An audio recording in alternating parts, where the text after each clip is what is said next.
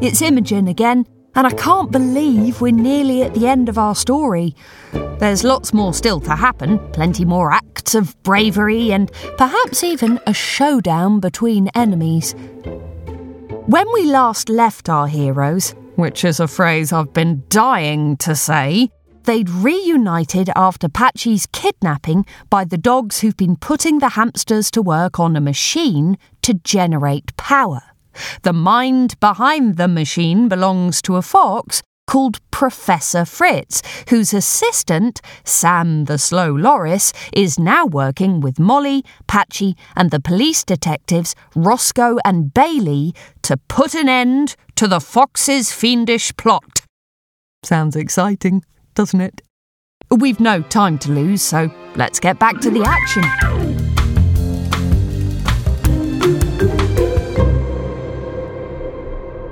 I reckon we've got a few hours before the debate, whispers Molly as they creep their quiet way around the workshop, staying low and close to the walls. What do we know about the machine so far? We know it's hamster-driven, says Patchy, and that it powers these light bulb things, and that Fritz wants to show the people at the debate what the machine can do. But he needs the hamsters to run in order to power the light bulbs, so how is he going to get the lights to turn on in the town hall? I think it has something to do with that big bowl full of green stuff, says Patchy, pointing, helpfully enough, to the big bowl full of green stuff in the far end of the workshop. It's some kind of acid, whispers the Loris. It stores the energy somehow, so all he has to do is take it with him and plug it in there. Then we need to find some way to empty that bowl, hisses Molly. I wouldn't do that if I were you, yaps a small grey terrier who has been watching them almost since they entered the building. You wouldn't want your hamster friends covered in that stuff. Acid does tend to burn the skin, rather. Guards, seize them! And then much quieter. That's given me the tingles, that has. Always wanted to say that. Bounding over to the little band are a bloodhound and a Rottweiler, their gums pulled all the way back to show their considerable and rather dirty teeth. I think this lot would like to meet the Professor, don't you? Sir! Bark the pair as they advance on the rabbits, the cats and the Slow Loris. Privates, I am arresting you on suspicion of kidnapping, and Roscoe's words are cut off by a swift blow to the head. Oh, do shut up. There's a good wee boy, says the bloodhound patiently. Reluctantly, the gang of would-be rescuers form a line with the bloodhound at the front and the Rottweiler bringing up the rear. Molly looks to her left and right as they trudge through the workshop, taking in every pipe, every tube, every scrap of metal, thinking of something, anything she might be able to use to fashion an escape. The guard dogs stop abruptly in front of a tall fox and a dangerously overfed pug who are having a discussion. Well, of course, when I'm mayor, you'll have free reign over the city, purrs the fox. The time for cats solving crimes is over. Things have been far too soft for far too long, so I think it's about time we let the dogs out. The pair chuckle at this, seeming to share an unspoken joke. Then, turning to the guard dogs, the fox adds, "Oh, look, you found them. And you brought me some more presents. Oh, today is exciting, isn't it? How are you getting on, Sam?" Sam doesn't answer. This appears to irk the fox just a little, so in a sharper tone he issues a command to the guard dogs, "Tie them up," and then, pointing towards Molly, adds, "Be careful with this one. She's a tricky bunny." It's very common at this point in a story for a character to say something along the lines of, "You'll never get away with this," perhaps while shaking a menacing fist. But that's the problem with stories. We always know that deep down everything's going to be fine, because there's always a point where the heroes mount a daring last-minute rescue. But this isn't that point in the story. We passed that point a few episodes ago.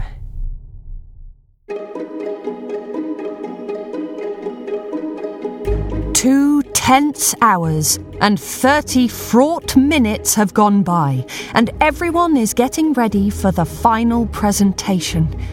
The debate is set to happen in less than 45 minutes, but if Fritz the Fox is feeling the pressure, he's not showing it. Fritz has always been cool under pressure and was blessed with an easy charm, good looks, and likability that all served to get him more or less what he wanted. He was known as a clever inventor, but the doors his looks and charm opened would perhaps not have opened so easily with his mind alone.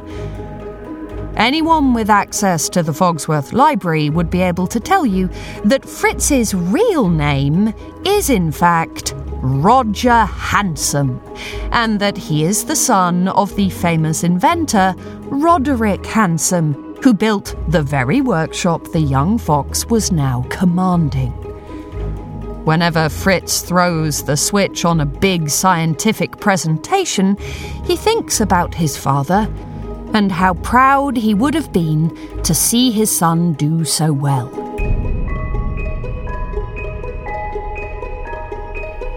"This is it, ladies and gentlemen," says the fox in awe. "The big one.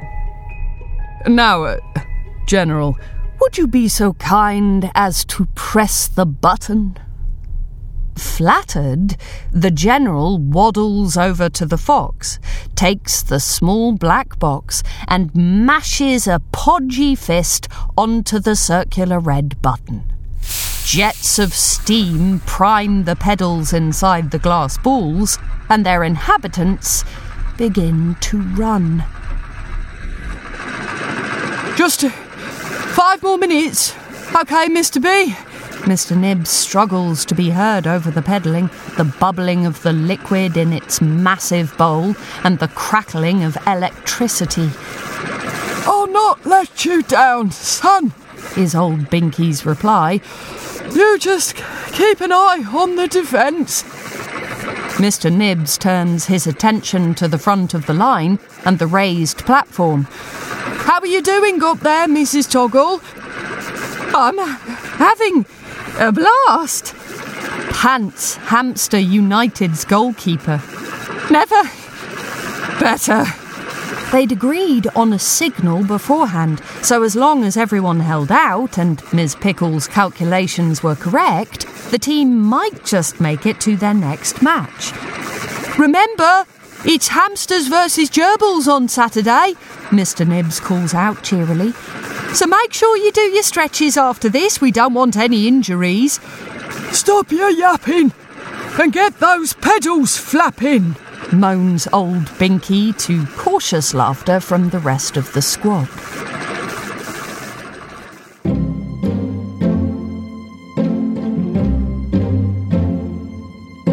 As a kitten, Molly once saw a famous magician who did a style of magic called escapology. Being a clever and curious rabbit even then, Molly never seriously believed in magic, and so always wanted to know exactly how a trick was pulled off. She enjoyed magic because of the mystery, not in spite of it. So, after the performance was over, she ran straight to the library and checked out a book on the magic arts. Reading up on famous escape artists, she came across a useful tip that these performers would use whenever they were being tied up. The trick, the book said, was to make yourself as big as possible while you were being tied up. Flex your muscles, breathe in all the way and puff out your chest. Stretch every limb as far as you can without looking suspicious. Once you're tied up, you can relax your muscles and you'll find the rope slackens just enough to give you a bit of wiggle room. And sometimes that's all you need. Letting her body go limp, she frees first one arm and then the other from the rope encircling her, and once she wriggles out, she's able quickly and silently to untie Patchy, who helps her free the rest. They do this while everyone's gaze is fixed on the hamsters. Casting his eyes around for something to use, Patchy spies a familiar, rectangular, metallic object sitting on a table. Has a dial which goes from rare to well done, a button in the centre, and two nasty little antennae coming out of one end.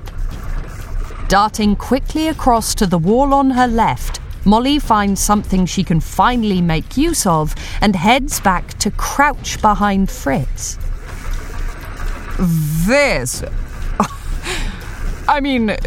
This really is sensational, beams the fox, clapping his hands in appreciation.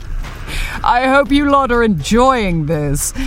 With that, he turns, finds no one beside him, and then his head feels like it wants to come off.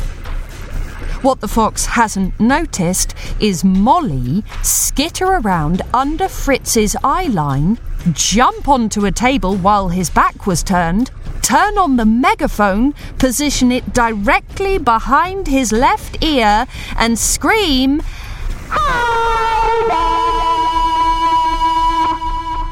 The sound bounces around endlessly inside the fox's brain before knocking him on his feet. Quickly, the two rabbits set to work, tying his hands and feet with rope and dragging him off to a corner.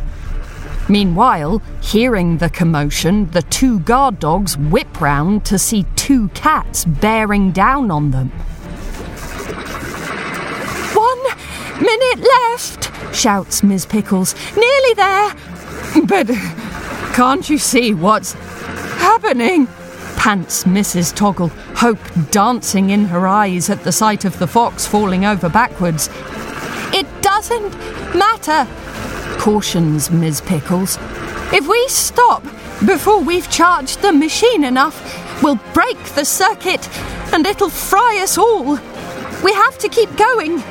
Just a few more seconds.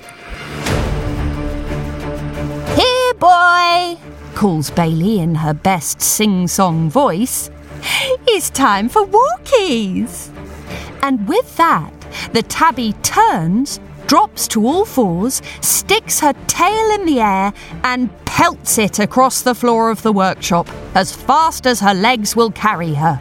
The Rottweiler is fast, but he can't climb like Bailey can, and she quickly scales pipes and pneumatic tubes, running rings around him.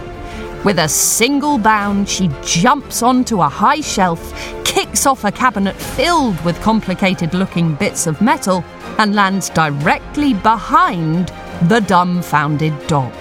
She puts 2 fingers between her lips, gives a sharp whistle, and, as the dog turns, plants a sharp uppercut directly under his chin, knocking him flat on his back.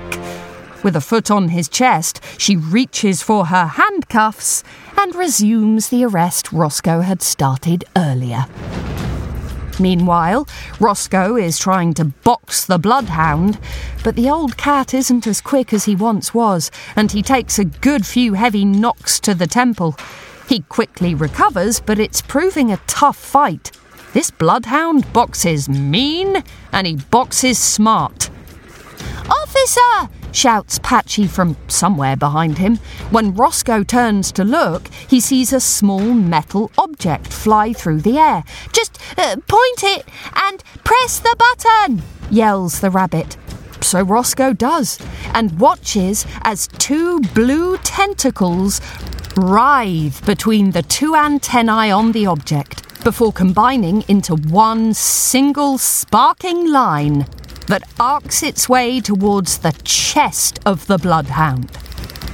In less than a second, the dog is on the floor. Roscoe feels the device heating up in his hand and drops it before the metal can scorch his hair. Reaching down, he cuffs the bloodhound before dragging him to where the rabbits have laid the fox and Bailey has brought the Rottweiler. "A nice little collection," says Patchy.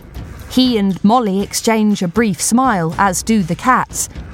"Hang on," says Patchy, suddenly concerned. "Where's Sam?" 3, 2, 1. "Now you stop peddling, Mrs. T." Mrs. Toggle dutifully does as Ms. Pickles commands. "Now, everybody else, full speed ahead!" As 16 tiny feet pedal furiously, the charge builds up, and blue tentacles again begin to snake around thick cables at the base of each of the glass balls. In a flash, they make their way to the raised platform at the centre, hit the base of the platform, and then the lights go out. The last thing Mrs. Toggle hears is Ms. Pickles panting, "Everybody, stop! That's enough!" Then, nothing. Slap! "No, Daddy, I don't want to go to science. All the numbers are mean," whines a voice. "Again," says Molly. "Slap! I'm a hypotenuse, not a hippopotamus. Oh, you've got a cute right angle." "Again," says Molly. "Slap! Why is slapping? Who is slapping? I'm a triangle. Stop it!" Slowly, the fox's eyes begin to focus, and he shakes his head to clear his thoughts. "One more time," says Roscoe, although his paw is starting to smart, just a little. "I think he's had enough," says Molly, coolly. "So, what's the final plan then, Fritz? Or should I say, Roger?" She'd hoped for some dramatic gasps to arise from the people around her, but this didn't happen. All she got was a smile from the fox. "Oh, so you figured it out, did you? Clever girl," says the fox, now fully awake. "You see, I always had an interest in electricity, so I started playing around with the wiring of Daddy's telephone system and found I could make these little blue tentacle things appear if I touched two of the wires together. That's where I got my nickname from. Fritz. It's sort of the sound the tentacles make when they kiss." The fox chuckles to himself at the thought. "But that's about the only thing you've ever discovered, isn't it, Roger?" asks the rabbit sternly. "Once you realised what you'd found, you were terrified. But it wasn't until your father died and you inherited all his books and all his research that you saw how to tame the tentacles. But you've never had a single original idea of your own, have you, you fraud?" With this word, she jabs a finger in the fox's face.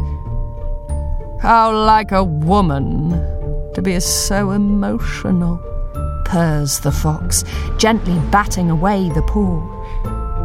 There is one of those silences that we talked about. Now that, says Bailey, turning to Molly, is a bully. He's more than a bully, says Molly, fixing the fox with a gaze so icy and sharp you could cut yourself on it. He's ignoble. Igwopple? Asks Roscoe after a suitable pause for effect. It means dishonourable, answers Bailey. Shameful, adds Molly. Despicable, suggests Patchy. And lacking in moral character, finishes his boss. Oh, says Roscoe. So, a git, then. Bailey shrugs as if to say, you have your word, I have mine. Well, this has been a fun word game, the fox cuts in, but I'm afraid I have a debate to win. As he attempts to scramble to his feet, he's very quickly put back in place by a firm paw. I don't think so, Roger, says Roscoe. Now, let the rabbit talk. So, let me guess, continues Molly. You've charged up that thing up there? As she points to the large glass bowl with its glowing green liquid, the fox rolls his eyes. It's called a battery. He says this as slowly and carefully as possible, as though speaking to a small child. So your plan is to take this battery, hook it up to the lights you've installed in the town hall, and then, what? Everyone will marvel at the fox with the magic lights? Yes, pretty much, says the fox, a little too satisfied for Molly's liking. Makes sense, she sniffs casually. But let me ask you this. What were the average corn yields last spring? How many firefighters does the town currently employ? And what's your position on the proposed plan to vote Sir Philip Overture out of office and instate a new Head of the Dawn chorus? What on earth are you on about? Asks the fox, thinking the rabbit's head has popped out of its socket. These are all things a politician needs to know, Mr. Handsome, Molly continues. It's boring, and it's stuff no one else really knows or cares about, but it matters when you're running a town. It's not just about flashy gimmicks and clever speeches. When you get to office, you actually have to do things and help people. Ah, but you said it yourself, counters the fox, beginning to feel more confident. No one knows, and no one cares. All people want is flashy gimmicks and clever speeches. They want things they can read about in tomorrow's paper, or argue about over a beer in the tavern. I'm giving the people of Fogsworth exactly what they want. A show. And what's more, I'm going to get up now, collect my battery, take a carriage to the debate, and wipe the floor with that piddling little mare. And none of you is going to stop me. And why's that? Asks Molly. Because I have this. All eyes turn to the tall black Labrador, holding a slow loris upside down by 1 foot. And that, my good friend, is where we have to leave it. There's only one more episode to go, and it's a real corker. I can't wait for you to hear it. Molly Whiskers and the Blue Tentacle was written by Ashley Kingsland and read by me, Imogen Church, with production help by Mark Steadman. You can follow the story on Apple Podcasts, Spotify, or wherever you listen to podcasts. And there's more info about the show at mollywhiskers.com.